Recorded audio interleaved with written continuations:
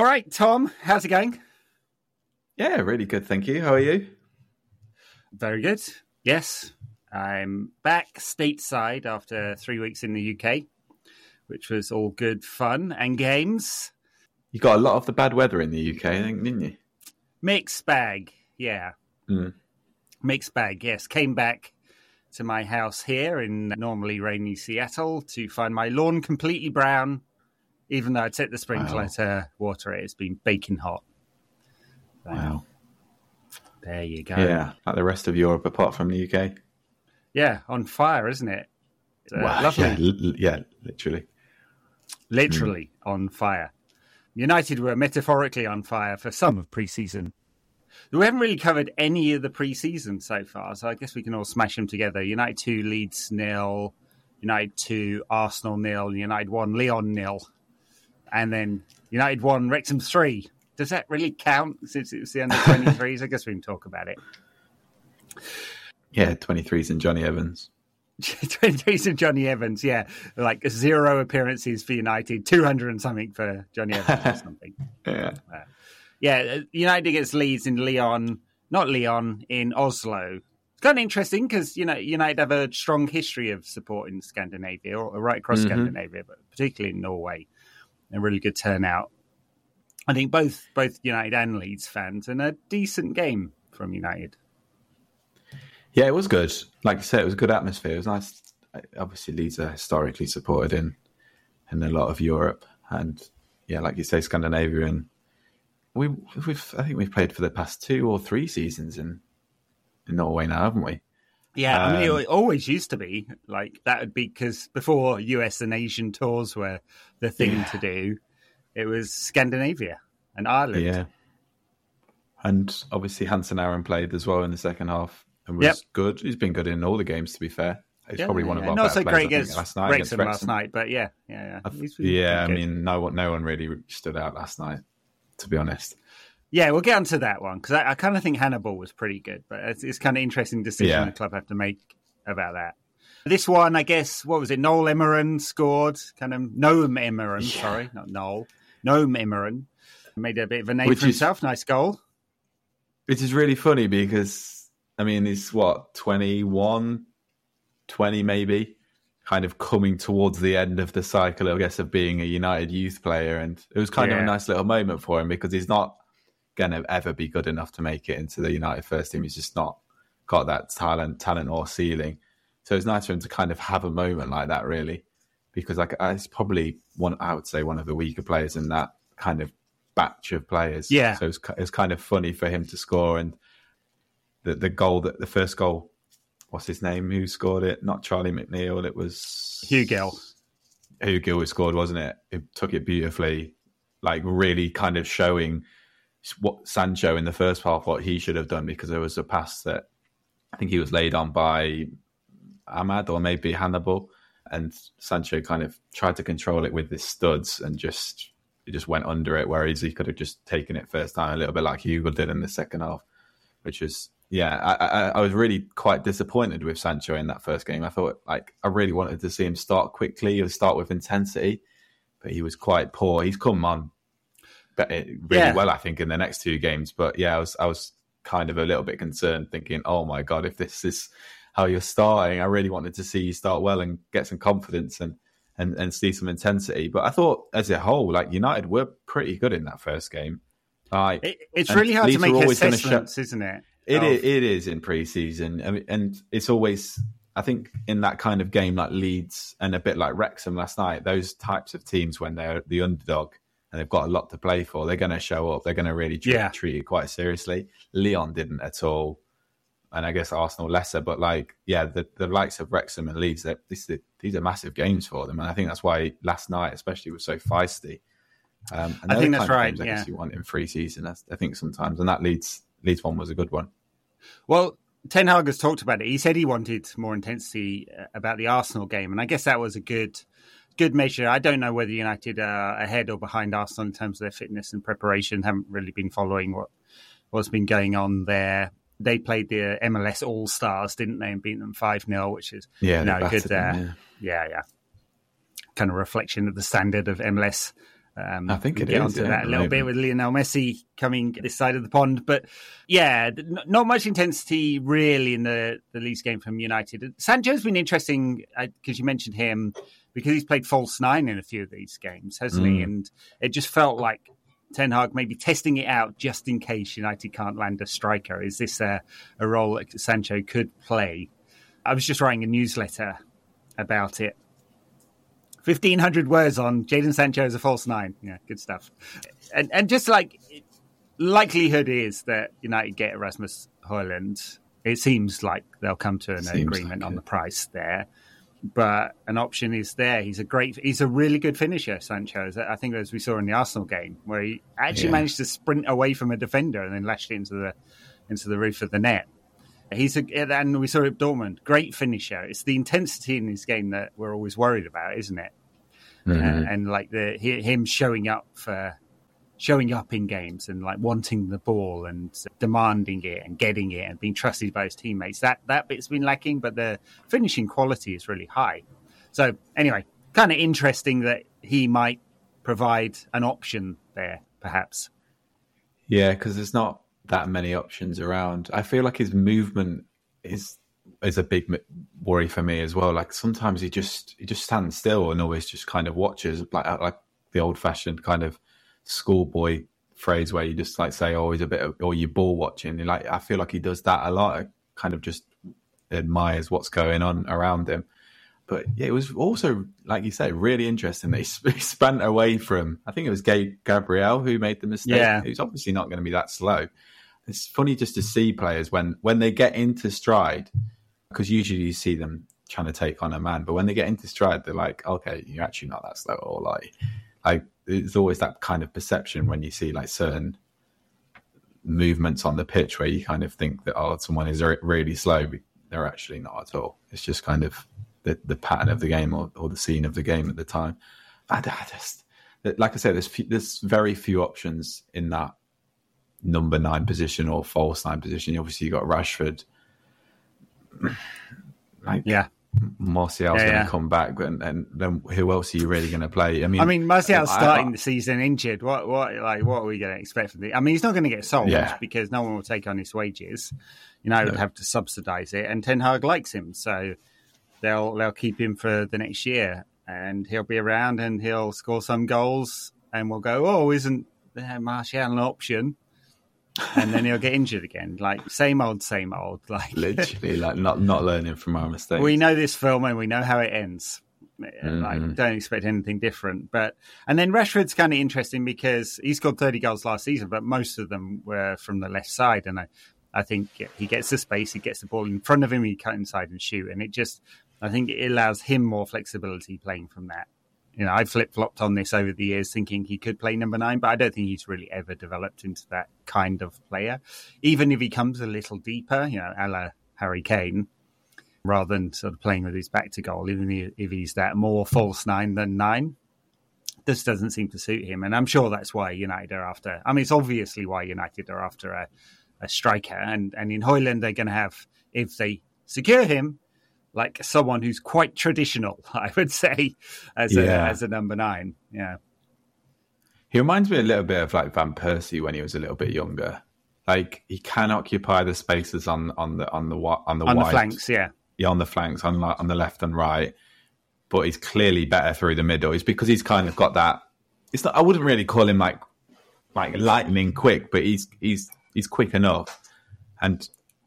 He feels like he can play across the front three, but he's also great at holding up the ball, like Højlund. Yeah. Like his close touch is great. Like he's really, really strong. It's like when you kind of compare that to like Marcus Rashford, Rashford's not great at that. When he's got a man on his back, he's not that great at just holding. You want him to stick his ass out a bit more, don't you? Yeah, it's not like he's not strong because like you saw like a few occasions last season where like he's really like tenacious when he needs to get a shot away, but like he's kind of like back to goal stuff. Yeah, he hasn't got an arse. He's just got like a flat back, hasn't he? Like an ironing board back.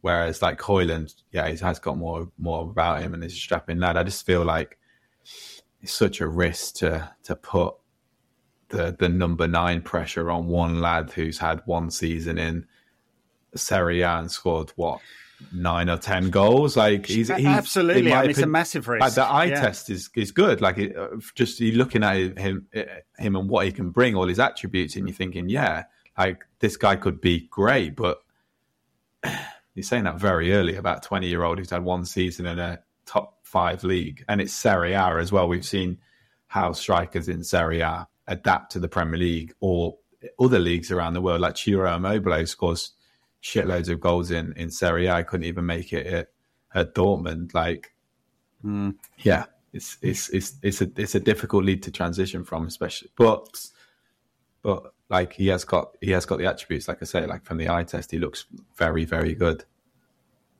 Yeah. Well, I mean, the gold scenario would be that United dump 150 million on Kane and Højlund and have a young one and a no risk one, as Ten Hag put it. But it seems very unlikely to happen unless.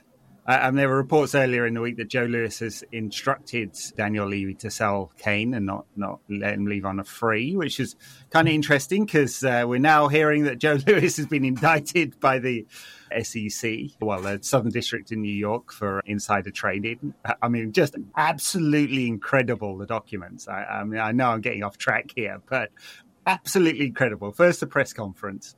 And then the documents, him giving tips to his girlfriend. I imagine, like, risking spending decades. Well, he hasn't got decades, but potentially, because it's really long sentences for this kind of stuff sometimes, just to impress your girlfriend, you know?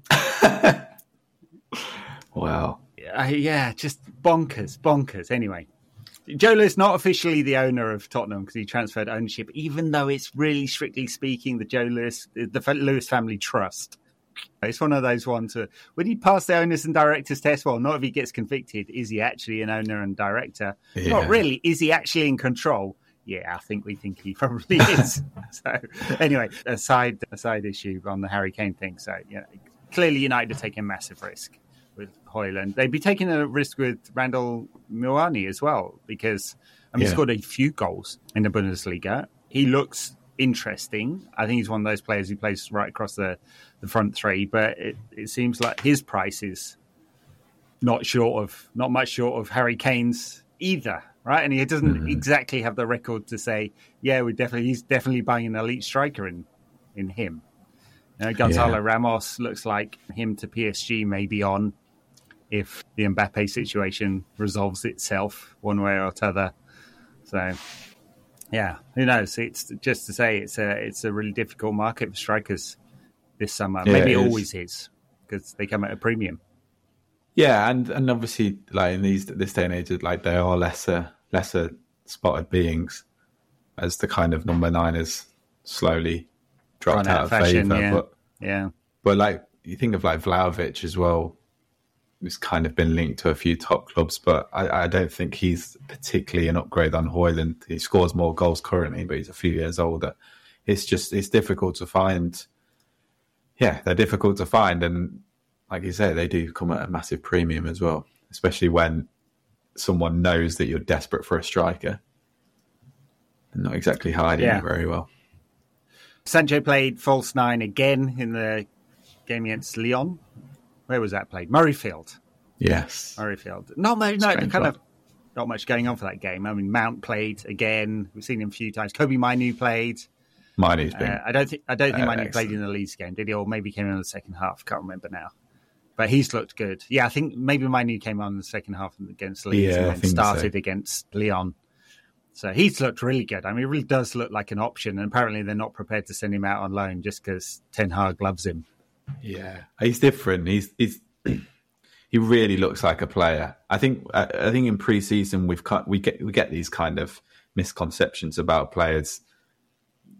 I remember that season where Jesse Lingard was the next thing since sliced bread, and then Zidane Iqbal, I think has been great. I think it was maybe last season in pre-season, but I think with Kobe Mainu, it's a little bit different. Like it's hard to truly explain it when you just watch, but like I think that the physicality is 100% there. Like sometimes in these types of games there's so much space that you can just look good. Like I think that's why Zidane Iqbal can look really good in did look really good in friendly games because he's got so much time and space, and he was awesome when he had loads of time and space. But what I think Mainu's great at is in those tight spaces and when being physically pressed, because he's technically so good. He's but really to have good, yeah. that defensive side and that physicality side, it makes you such an asset as a defensive midfielder to be able to do both. A little bit like I think Hannibal can do in a lot of ways. I think he has the physicality and the technicality. And I wouldn't trust Hannibal as a defensive midfielder. I mean, he's going to get so many red cards. Not. Whereas like Mainu seems to have more intelligence about him. I think he's tidier. He's definitely tidier.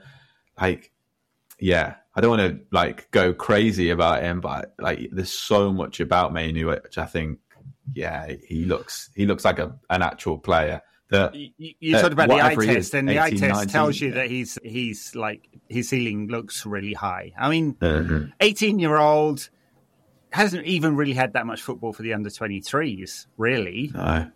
And a couple of sub appearances for the first team prior to this pre-season. So like, there's not a lot of record to go on, but it just looks technically great. I wouldn't necessarily peg him as a pure defensive midfielder either. No. Feels more sort of box to box. He can do a lot, right? His passing range is good. Not outstanding, but it's good. His physicality, great. Technically, really good.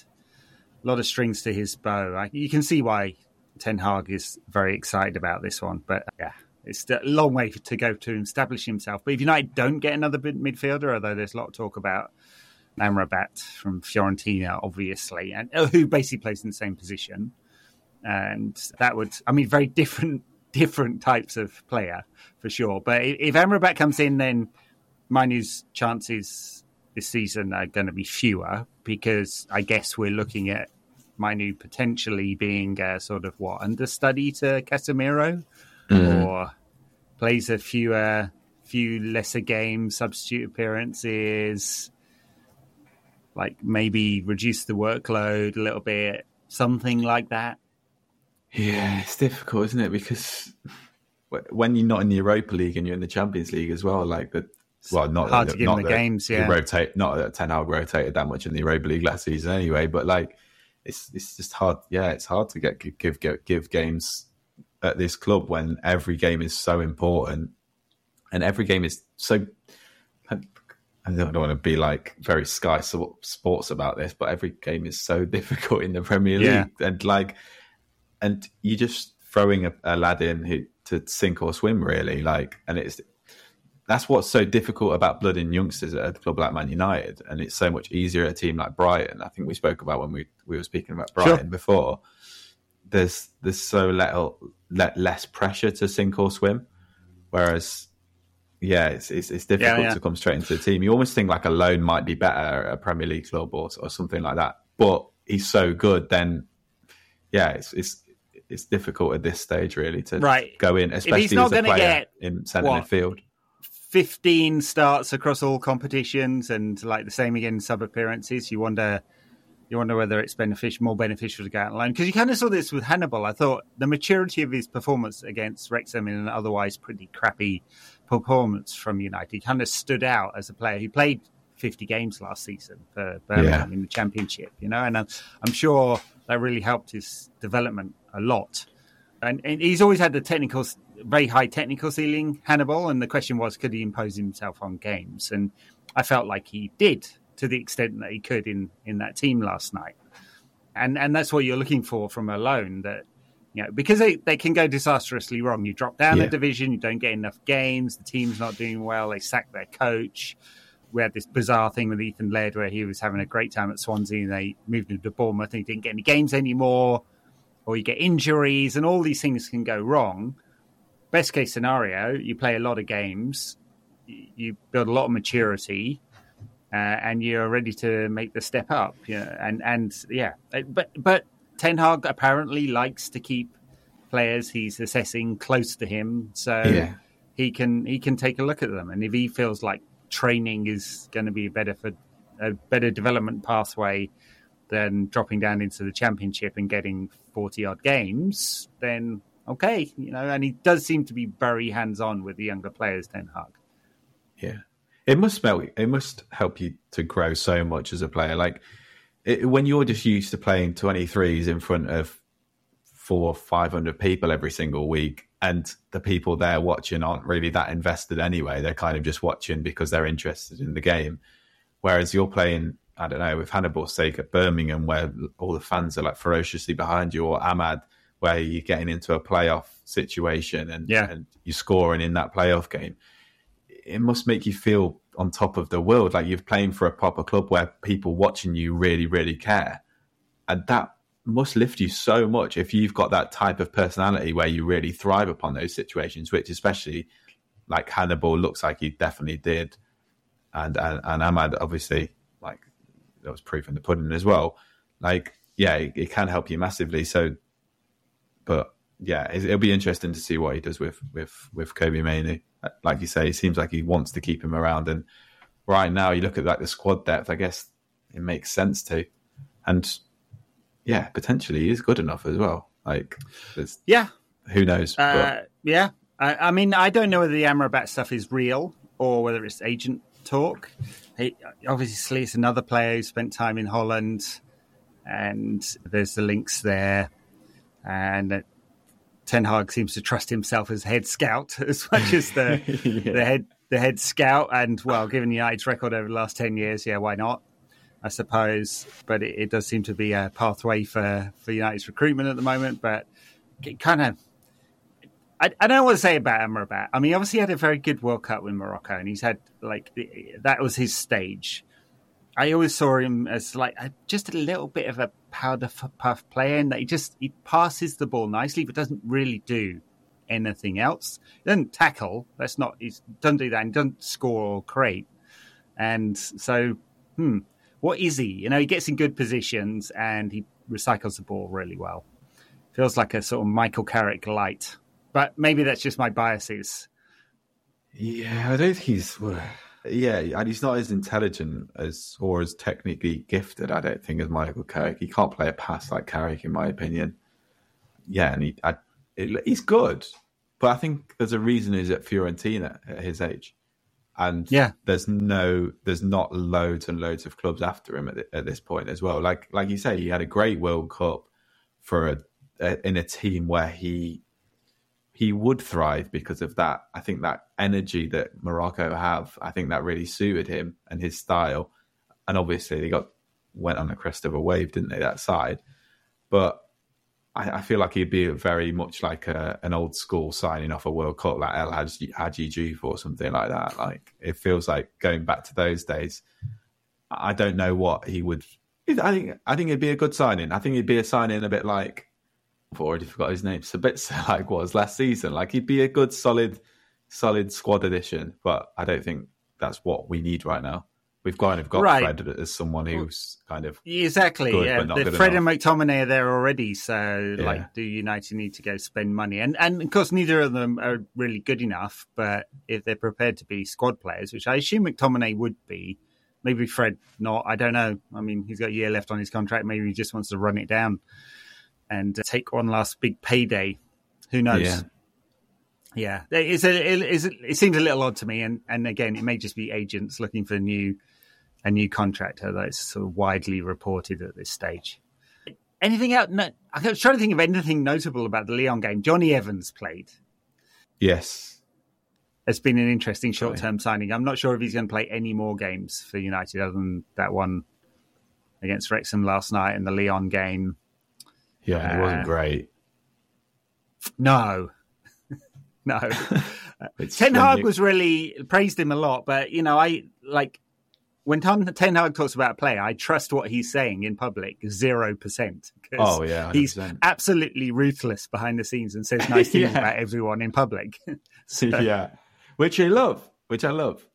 Yeah, sure, he's doing the right thing. He's got a very 100%. clear idea about what he wants, and United have not been a ruthless club at all. In fact, the complete opposite. Years of injuries and underperformance, great. We'll reward you with a pay rise and a new 5-year contract. Basically acting like a charity for years. Yeah, exactly, for crappy footballers, yeah. So, yes, but, he was like, I'm taking out some quotes, and he said so many positive things about Ronaldo before he dumped him. and so many positive things about. He's still saying positive things about Harry Maguire, while never starting him. United played 60-odd games last season. Maguire started 16 of them across all competitions. I mean, I think it was 8 in the Premier League or something like that. This is not an important player. He's maybe 4th or 5th choice, but he's still saying nice things about him every week. He said great things about David De Gea almost daily before, ripping a contract offer away from him and sending him on his way. Ruthless. Yeah, which I love, but not to be trusted. Not to be trusted. Anyway, so him saying nice things about Johnny Evans. I'm not expecting a contract offer there. I think it was it's suitable for squad management in pre-season, and Evans needs to get fit. Yeah, it's a good idea. In the same way as Tom Huddleston's playing for the under-23s, it's a good little person to have around the squad and in games you can. Yeah, I know the younger players can learn from and stuff. It was really funny to see Tommy Huddleston on the bench yesterday. Yeah. I double take. I was like, I know Tom Huddleston. I remember this. I remember him being in the under-23 squad. Is that really? I'd totally forgotten. Clearly, yeah. I'm like, that's Tom Huddleston. What's Tom Huddleston? Why is he on the bench? I'm really confused. What's going on? So before it clicked, could have brought him on. I know. For their great game against Netflix finest Wrexham. Yeah, which was feisty as hell. I don't know if are we on to that yet or no? We're still. Why not? We're going all over the place. Yeah, it was really feisty. Yeah, and there were a few tackles flying in. Hannibal got really wound up on more than one occasion. Shock. Yeah, what a surprise! Yeah, he's always dialed up to 11, isn't he? Yeah. And whatever game it is, it could be an under-23 game, it could be a World Cup final, it could be a friendly. He's literally playing with the same mentality every week. Well, his introduction against Liverpool, he came on and kicked Saudi Arabia's Jordan Henderson around the pitch, which was beautiful. Chef's kiss perfect at the time, and that was even probably better the best in thing of that season. Yeah. And then Ranić was still moaning about it. Just kick the Scousers. That's all you need to know. Kick them. So, I was going to say, we haven't talked about the Arsenal game, but we're on to the Wrexham game. Yeah, feisty. Tackles going in. Wrexham, obviously, they're taking it very seriously. They're playing a lot of long balls and long crosses, which obviously they've identified a weakness in United's backline there. Clearly, a weird crossover of very inexperienced and Johnny Evans in the backline, which didn't quite gel. And then Nathan Bishop cleaning out, what's his name? Mullen, yeah. Yeah, it was kind of not awesomely timed intervention there, I'd say. No, puncturing the poor lad's lung. Yeah. I mean, hopefully it's not too serious. I had joked on Twitter and a few people had a go at me that, this is a nice narrative arc for Made in Wrexham 3. The redemption story, the recovery from nasty Man United killing him. It was a joke, people. So I hope he's all right. Punch and lug can obviously be extremely serious or quickly recovered from. So I'm hoping it's the latter. Yeah, it was just Bishop didn't have the greatest nights, in fairness. No. And it was kind of a sign of the way that he played, really. He was a bit kind of suspect and a bit dodgy, and I think that moment was just a moment of unsureness. Should I go? Should I stay? Probably the last time we'll see him anyway at United. Yeah. I mean, he's going to leave this summer. He's 23 and he needs to be somewhere. And he did have a lot of games last season, but he needs to be taken and move away for sure. But I mean, it must be difficult for a lot of them lads playing yesterday. I mean, Wrexham, their first team would have been playing in front of big crowds, especially towards the end of the season when they were close to going up and everything. Yeah. Whereas most of our boys wouldn't have played in front of that many people week in most weeks. Obviously, a few of them had loans and stuff, but playing in front of that many people on a stage for Man United. I know it was kind of Man United under 23s, but it must have been quite a daunting prospect. Right. And I think a few of them stood up to the play. Gerardo, I thought was great. Took his goal really well. Scored. Yeah. Yeah. Alvaro Fernandez looked all right on the left-hand side. To be fair. He has his good player, and I guess there's a question mark about his future as well. Mm-hmm. What happens to him next? Does he move away? There's been a lot of talk about that. Dan Gora gets sent off. Had a good, been great. Putting the cross for Van der Beek's goal against Lyon. Great cross there. Played more midfield role last night. Deeply unlucky to get sent off. I mean, clearly, I think if VAR was in place, that would get overturned, but maybe Bishop would have got a red instead. So maybe it all evens out. The other way. Yeah, that's right. His stud was on Gore's shin, really. Yeah, and Gore's studs were in the turf. So yeah. It was a weird game. I remember when a few years ago Notts County played a friendly against Juventus, and Notts County beat Juventus in that game 1-0. But at the time, obviously County are delighted, and I'm from Nottingham, so loads of their fans were going crazy about it. But that's literally their peak of their season, really, and a bit like last night. And I think that's a really good thing. If you say with Ten Hag, really asking for more intensity. That is a really good thing that would have been on last night, because Dan Gore and a few of the other lads played in the friendlies so far, which especially, the Lyon game had no intensity to it at all. And it's a real step up. I know we were playing against a team who were in the 5th tier last season, and compared to a team like Lyon or Leeds or Arsenal. But sometimes you can't fake that intensity when a team turns up and they really, really want to put it on you. They're going to be throwing massive long throw-ins, big long free kicks, corners, big men. That is great practice for the season, and it's great practice for senior football. If you've been just tippy-tapping around at the under-23s or in these friendlies and looking good because you've got loads of time on the ball, that was kind of a moment where okay, this is what senior football is all about. And that's what... Oh, I think that's right, yeah. That's what... it might have been a loss, but it was a good learning curve for the lads, I think.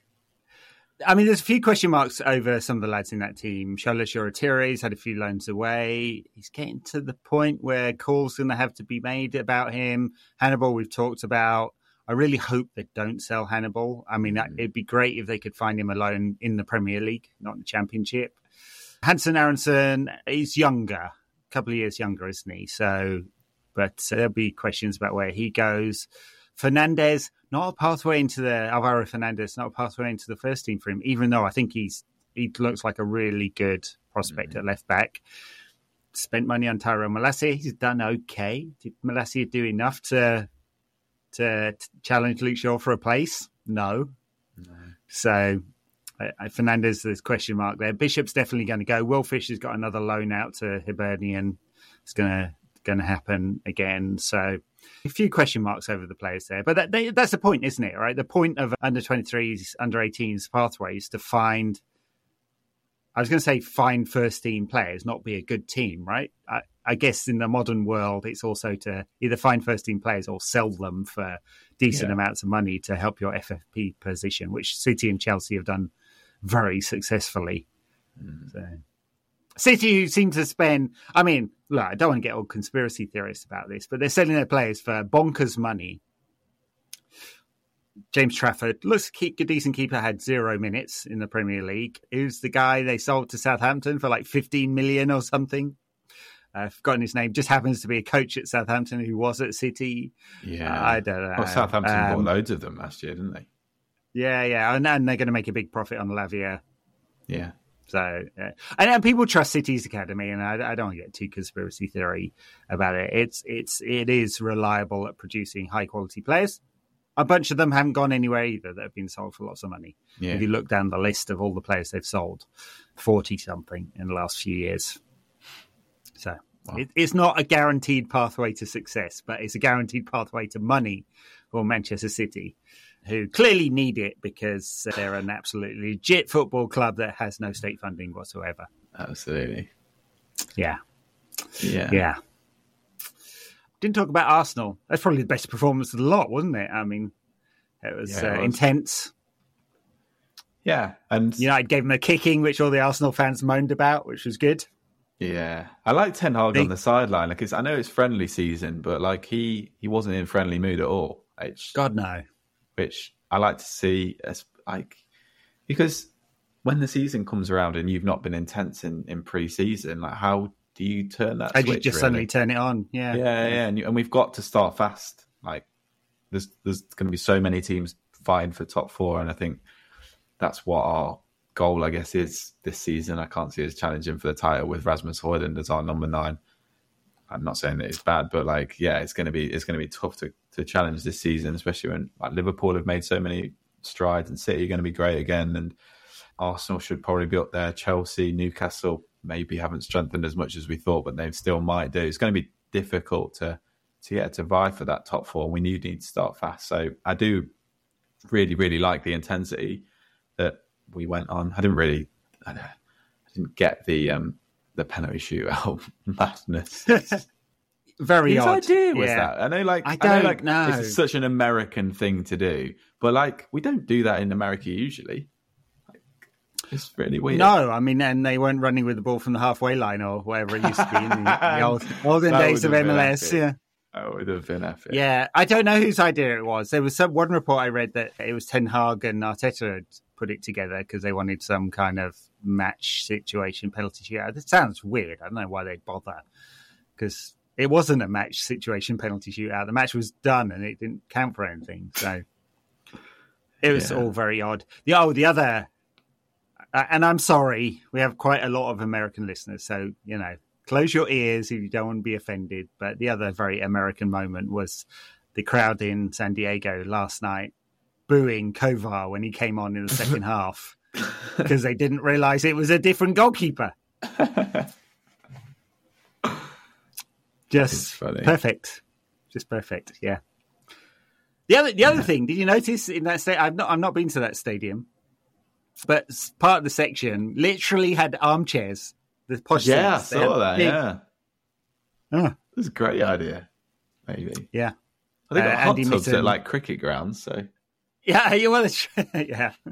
If we could bring that in, I reckon there's probably American ground in over there somewhere that must have hot tubs in there. That'd be quite good, wouldn't it? Actually, sitting in the hot tub watching cricket, a few tinnies. It would. I'd do that. Perfect. Yeah. Barbie, as in a barbecue, not Barbie, a barbecue. Bit of both. Yeah, perfect. Yeah. What better way to spend an afternoon or a day?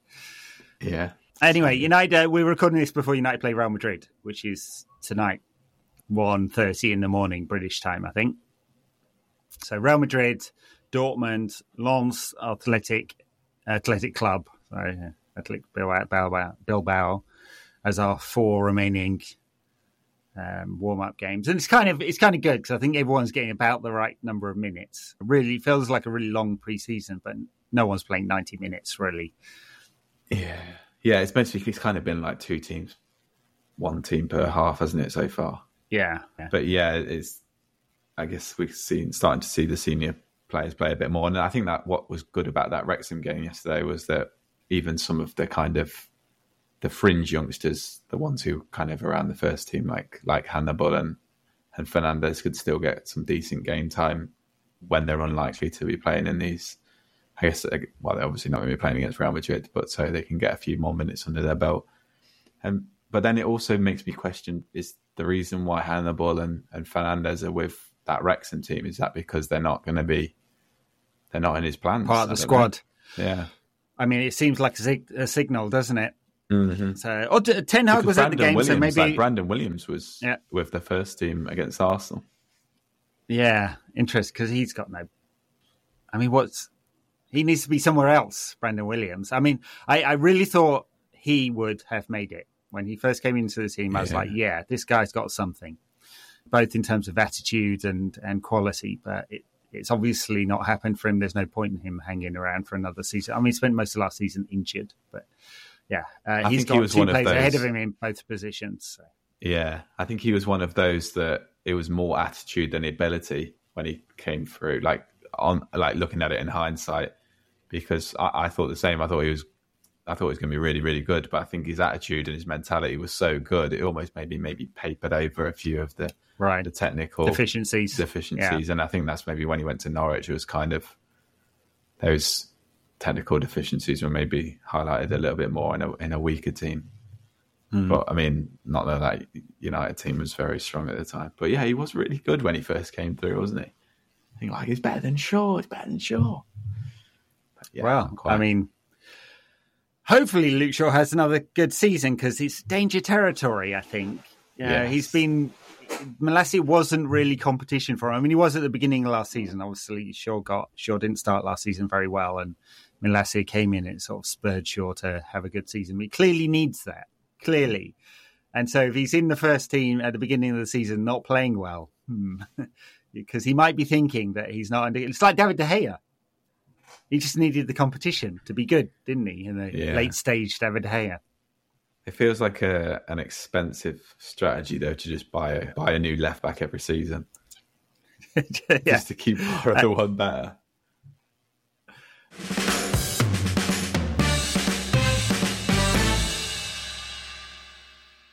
Well, okay, we sort of touched on the transfer window, but like there's a few things to clear up now. Like we talked a little bit, I think, on one of the previous pods about Mason Mount. I think maybe I talked with Dan, but we've seen a bit of him now. I think he'll be a good addition.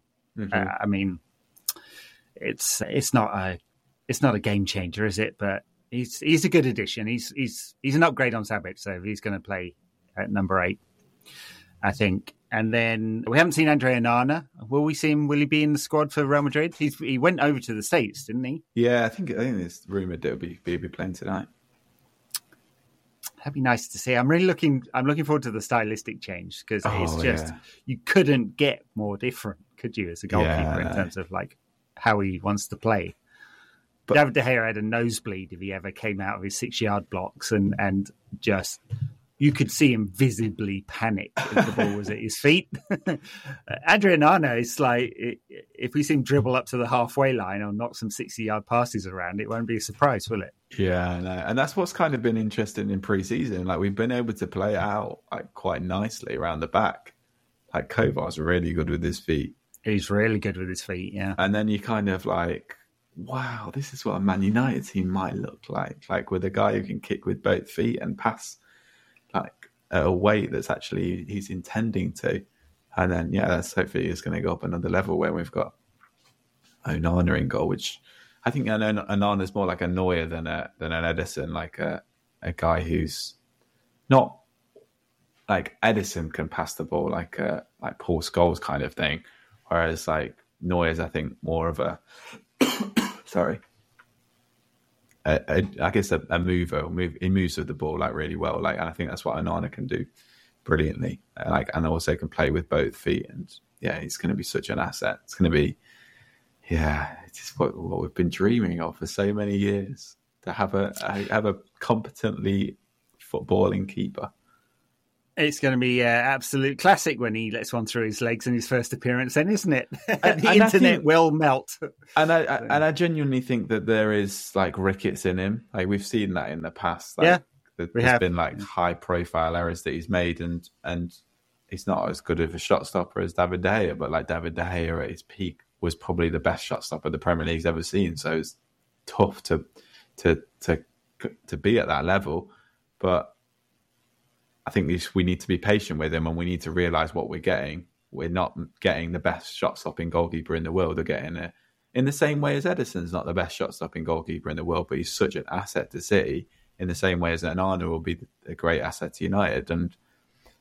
But this is just like what the online world is like these days. Like you have football offline where you can kind of talk about it like logically and with nuance, and then you have the online world where you've just got to kind of be scared of someone having a ricket because you're just going to have all these weird children and man babies just screaming and cry more, like on all those kind of like phrases about Onana, but that is definitely going to happen, like you say, as soon as he makes an error. Cry more, David. No, don't even want to think about it. So we talked about Rasmus Højlund maybe coming in, Onana, Mount. Outgoings, we've seen Alex Telles depart to Saudi Arabia. I forget which club. Sorry. They're Al Ittihad club. No. I think it's Ronaldo's club. Is that Al Nassr?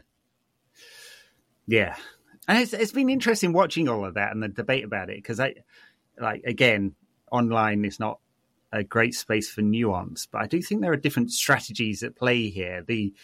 The Saudi Arabia owning Newcastle for soft power and or quote unquote sport washing reasons. It's different from Saudi Arabia using their public investment fund to, nationalize 8 clubs, either directly or indirectly, and then buy loads of players to stock the league, the Saudi Pro League. There's different reasons for doing that. Although the Newcastle bid acquisition was apparently wildly popular back in Saudi Arabia amongst a very young population, the Saudi Pro League stuff is mostly about internal politics and internal positioning rather than external.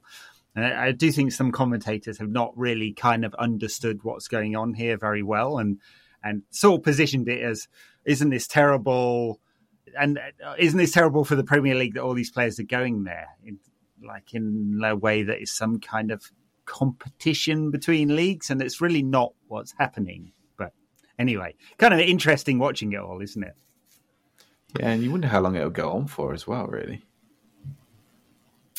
I mean, as long as MBS decides that it should go on for, basically.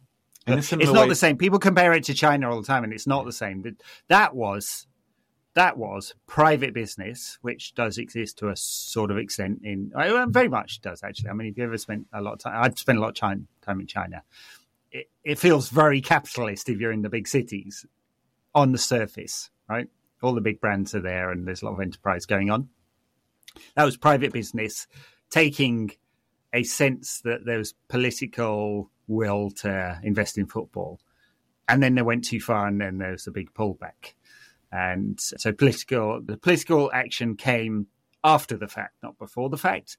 Whereas in Saudi, it's obviously driven from a national strategy for whatever reason. Diversification maybe, but there's no return on investment on paying Kylian Mbappe £800 million for a year's worth of work. Yeah.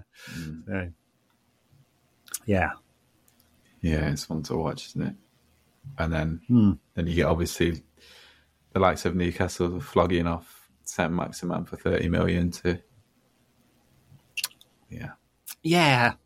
It's kind of, I have a mixed feeling about that one. One, I think it should not be allowed, or if it's going to be allowed, like between related parties, it should be treated as owner equity injection and not a related party transaction. Mm-hmm. And I think this really does matter because when it's a related party transaction, as the Premier League have said, well, it goes to our committee, a related party transaction, is it fair value? You look at Alan Saint-Maximin, €30 million, is that fair value? Yeah, probably. Yeah, it is, yeah. He's a good midfielder, a good forward. Premier League and quite young as well, probably, really. And quite young, yeah. Probably a fair fee. Yeah. Right, so and we'll see if that was the actual fee. we'll work it out later. Probably this will come out in the wash, but seems like a fair fee. But that's not when you treat it like owner equity injection, which is what it really is. They're using two related parties to pass money from one place to another. Then you have a hard cap on it. There's a hard cap on how much owner equity can be put in. And it's not is this fair or is this not fair? Because Newcastle could have 50 sponsors or related transactions and just it's fair, £1 million a time. Roman Abramovich used to pay £1 million for his season ticket. Wow. Yeah. Yeah. Used to pay £1 million for his season ticket. That was just a way of putting £1 million into the club. If he'd paid £10 million, probably someone would have gone, this is a bit dodgy, but he didn't, right? So Newcastle could do 30 of those transactions and boost their finances that way. Look at how many sponsors that begin with the letter Q are at Paris Saint-Germain, right? It's a lot. And they don't all have to be the big, flashy headline, 60, 70, 100 million pounds a year. There can be lots of little ones, and they'll go past the fair value committee. If it's owner equity, there's a hard cap on it. You can put £15 million a season in owner equity. And it's saying, these things are the same thing. Because they are. They're all owned. There's 8 clubs in Saudi owned by PIF. Well, 4 owned by PIF and 4 owned by businesses that are owned by PIF. And there's Newcastle, right? And if we start to see a lot of transactions between them, I think something weird is going on. Mm-hmm. Yeah, it's awesome. Ain't modern football wonderful? Yeah. The Newcastle thing is weird. To take it back to football a second, it's going to be interesting to see what they're like next season, because I feel like they might really quite struggle because they're not like injecting like that much quality into their team, like Harvey Barnes and who else have they signed? I don't know. They've signed someone else, I think, one more player. I can't remember. But, yeah, I feel like their bubble might burst like next season. And especially, like I say, like a lot of teams are getting stronger and stuff. And then I think, it'll be beautiful to see. But then I think it'll be the end of how, and I think they'll start to like go again a little bit with a different manager, a bit like the City experiment with Mark Hughes, and then they went a little bit different tack. But it's interesting to see them from a footballing perspective how they haven't really moved much this summer, which I guess they can't because of FFP, but it's still, I expected them to be shooting for higher than Harvey Barnes, and I think they need to if they really want to be in the top four. Yeah.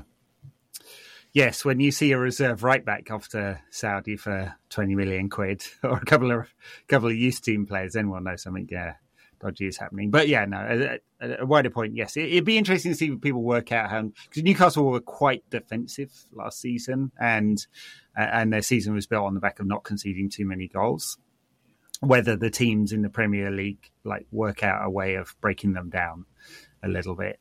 And I feel like they were built on a big feel-good factor, like which has been apparent since the day that the Saudis took over. That I remember that first game they had where the crowd were going crazy behind them, and I think they're still lost to Tottenham, but ever since then they've just been on a roll. But I think if things start to get a little bit sticky, like that feel-good factor, which I think is propelling them so much, will start to falter, and I think they will start to falter as well.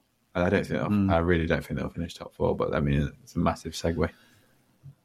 I mean, yeah, hopefully. I mean, it's going to be bloody competitive. I mean, if United get a striker in, obviously we're in a good position. If we got Kane in, we might even have a shot at the title. I don't really expect us to win it, but I think we'd be much, much closer. If I was the owner, regardless of FFP, I'd be chucking quite a lot of money at that one, outbid Bayern, and then see what if there's pressure on the owners to sell, and then just believe that you can sell enough players to make your FFP commitment. So that's the way an ambitious owner would do it. Clearly, United haven't had that for quite some time. So, and either way, I think United are going to improve. We've got someone physically better than Eriksen and pretty good creatively, although not as good in Mount, but a good squad addition. Obviously, the goalkeeper situation, I think, is going to be quite transformational in terms of how United build up. Yeah, you'd expect us to be more creative as a result of that. Garnacho is going to, as long as he stays fit, going to have a great season, I think. And so there's Anthony, I think, will progress as well. I think he had a much better season than perhaps given credit for in sort of wider circles. I know United, they rate him very highly, Ten Hag does. But, there's a lot of signs that say United should improve. But Liverpool have made the additions in midfield that they needed to do. And if they had Lavia as well from Southampton, I think he's going to be a great addition for them. Yeah. They have a lot of strength there where they were weakest last season. So clearly they're going to be competitive. Chelsea, interesting. We'll see what Poch can do with them. They seem to be unwinding a lot of the mistakes they made last summer. Quite rapidly as well. Yeah. It's amazing how some clubs are able to... I mean, it does help when you flog four of your players at the same time to a single entity. Yeah. That really helped, obviously, and took some losses on some of those players. But yeah, United just takes a very long time to do any business all the time, even on outgoings. Obviously, we got rid of Elanga, but the Henderson deal's still going on. A few weeks ago, that seemed like a done deal. He's injured still. Might be slowing it down, but yeah, no, absolutely. Yeah, and then Forest, but this may be one of the reasons. But Forest bought a lad with a broken leg last summer. But then maybe they've learned from that mistake. They were like, "Hang on, can you play or not?" No one asked about that. Yeah, and then they're talking about Scott. Well, rumours of Scott McTominay going for 40 million, isn't there? But I mean, Who's paying that, really? No, I mean, maybe that's the starting point. I mean, obviously West Ham are flush with cash, and so Maguire and McTominay to West Ham makes sense from a headline perspective. Like, whether it makes sense for West Ham or not, I'm not sure. So, I mean, Maguire needs to go. He needs to go. He needs to go for himself and for United. So he got some big cheers in that Arsenal game. I remember he made his first tackle. He got like a massive roar from the crowd. I was like, is this a ironic cheer, or is this like a "Yay, we're here for you, Harry" kind of cheer?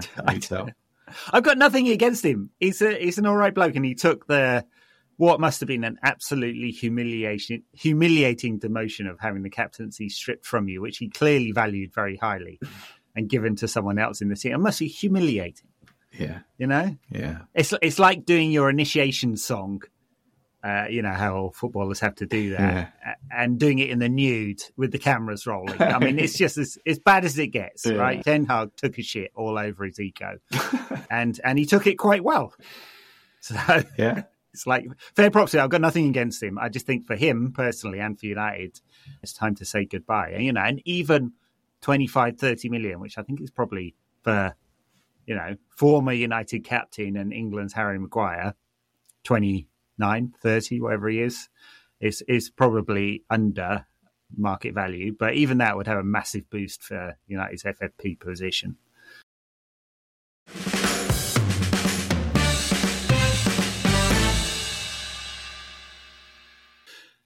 All right, so Real Madrid tonight, very early in the morning. Will you be staying up to watch Ten Hag's finest take on Madrid's finest?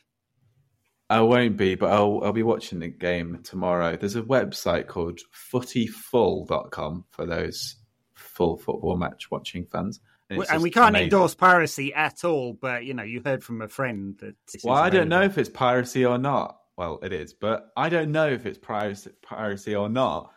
I just happened to fall on this website one day and didn't really look at what was on there, apart from all the videos of just full football matches from recent games and recent days. And they just have all the United games on there. Wow. Coincidence. I don't know. Like I said, I don't know if it's piracy. I don't know what kind of magic it is. It could be magic, but sounds it. And I'm not endorsing this website if it is using illegal means, but I just happen to know that this website exists and it's very good. For catching up with very late night games, yeah. I will maybe or maybe not going onto that website at some point tomorrow to watch it in retrospect. Yes. So, but yeah, I'm excited though. Like, I think Real Madrid have been quite up and down by the sounds of it. I think they've been trying out different things. Yeah. In pre-season, obviously Bellingham's, I think, has played a couple of different roles. I think they were talking about him playing a different role tonight. And yeah, I mean, these games have been massive. There was that one was it Michigan, wasn't it? Where 110,000 fans. Yeah. What do they call that stadium? It's like the Big House or something, I think. Yeah, I think it is the Big House. Yeah. So American, isn't it? United playing in Houston. I did think for I mean, if I hadn't just come back from the UK, I'd have been tempted to go to this one or Vegas, although I'd heard from some people that probably the atmosphere in Vegas will be crap. Not really, sports. Yeah. Oh, it's brand new stadium, but not really a football like crowd there. Although they are trying to get a franchise, aren't they? An MLS franchise. So. Yeah, they put the Las Vegas Lights, so I think playing the USL. Freddie Adu used to play for them. Yeah, that's right. Yeah. How much was the ticket for tonight? I don't know. They were like $80, cheapest ones in Vegas. I mean, some folios paid like $500 to watch United reserves versus National League Wrexham or League Two Wrexham. Wow. League Two's Wrexham these days, yeah. Yeah. And this is the thing. I know I'm getting off track here, but you know, when there's talk about the 39th game or all these games or more games being played abroad and how it gives access to fans. And I was having this discussion with Lewis Wiltshire, who used to be an editor at the BBC and then went to Twitter and now works for IMG. And I'm not saying anything bad about him here. I was just mentioning him because it's the person I was having the chat with. And he was like, it's access to all these fans. But that's not how football has been thinking about this. They get tour promoters who sell these games as big events. They sold the New York old rivalries. So you have to be here for the United Arsenal game, and for some people maybe that was really good. I mean, there's some rivalries in the stands we didn't talk about, which was fun, punch ups and stuff like that. But for the most part, the players don't give a shit. They played at half pace. The crowds don't give a shit. And you just kind of wonder what the point is. And then the real point I was making is the prices are really high. They're really high for some of these games, and they're not high because, hey, wonderful access. They're high because they're making money. United make about £30 million, they will, from this summer's various pre-season activities. It's a commercial entity. And so this is not about expanding access. This is about expanding revenues. If it's about expanding access, they'd have made that game last summer. Was it last summer? They played in Thailand and there were about 3 people there because it was like 2 months' salary for anyone to go to. Is that when we won the trophy? Yeah, the giant trophy. Century Cup or whatever it was called. Yeah. So, yeah. Sorry, went off on one there. What was it for the game in New York? Like 120 quid cheapest tickets, $120 like cheapest tickets. Yeah. Yeah. Crazy. Mm-hmm.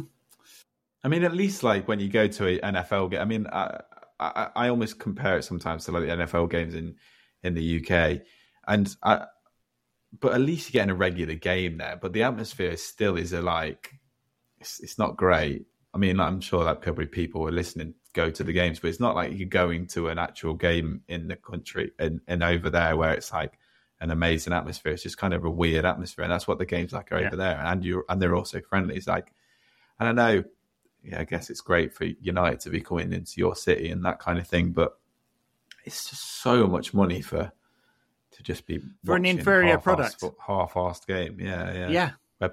No one really cares. So yeah, I mean, I guess it'll be interesting to watch tonight's game, but it doesn't really mean anything. And then the one against Dortmund in Vegas, that's the end of the tour, and then the game against RC Lens and Athletic Bilbao, both at Old Trafford, I think, if I remember correctly. I'm pretty sure they are, and that'll be it. And hopefully everyone's ready for Wolves when the mighty Harry Kane will be lining up for United. Although, no, yeah, he won't be. Yeah, what number is he wearing? Yeah, going to rip number 9 off Martial. And is Martial number 9? Get injured ripping it off him. That's the number of games he's been fit for over the last 4 years of his contract. Yeah.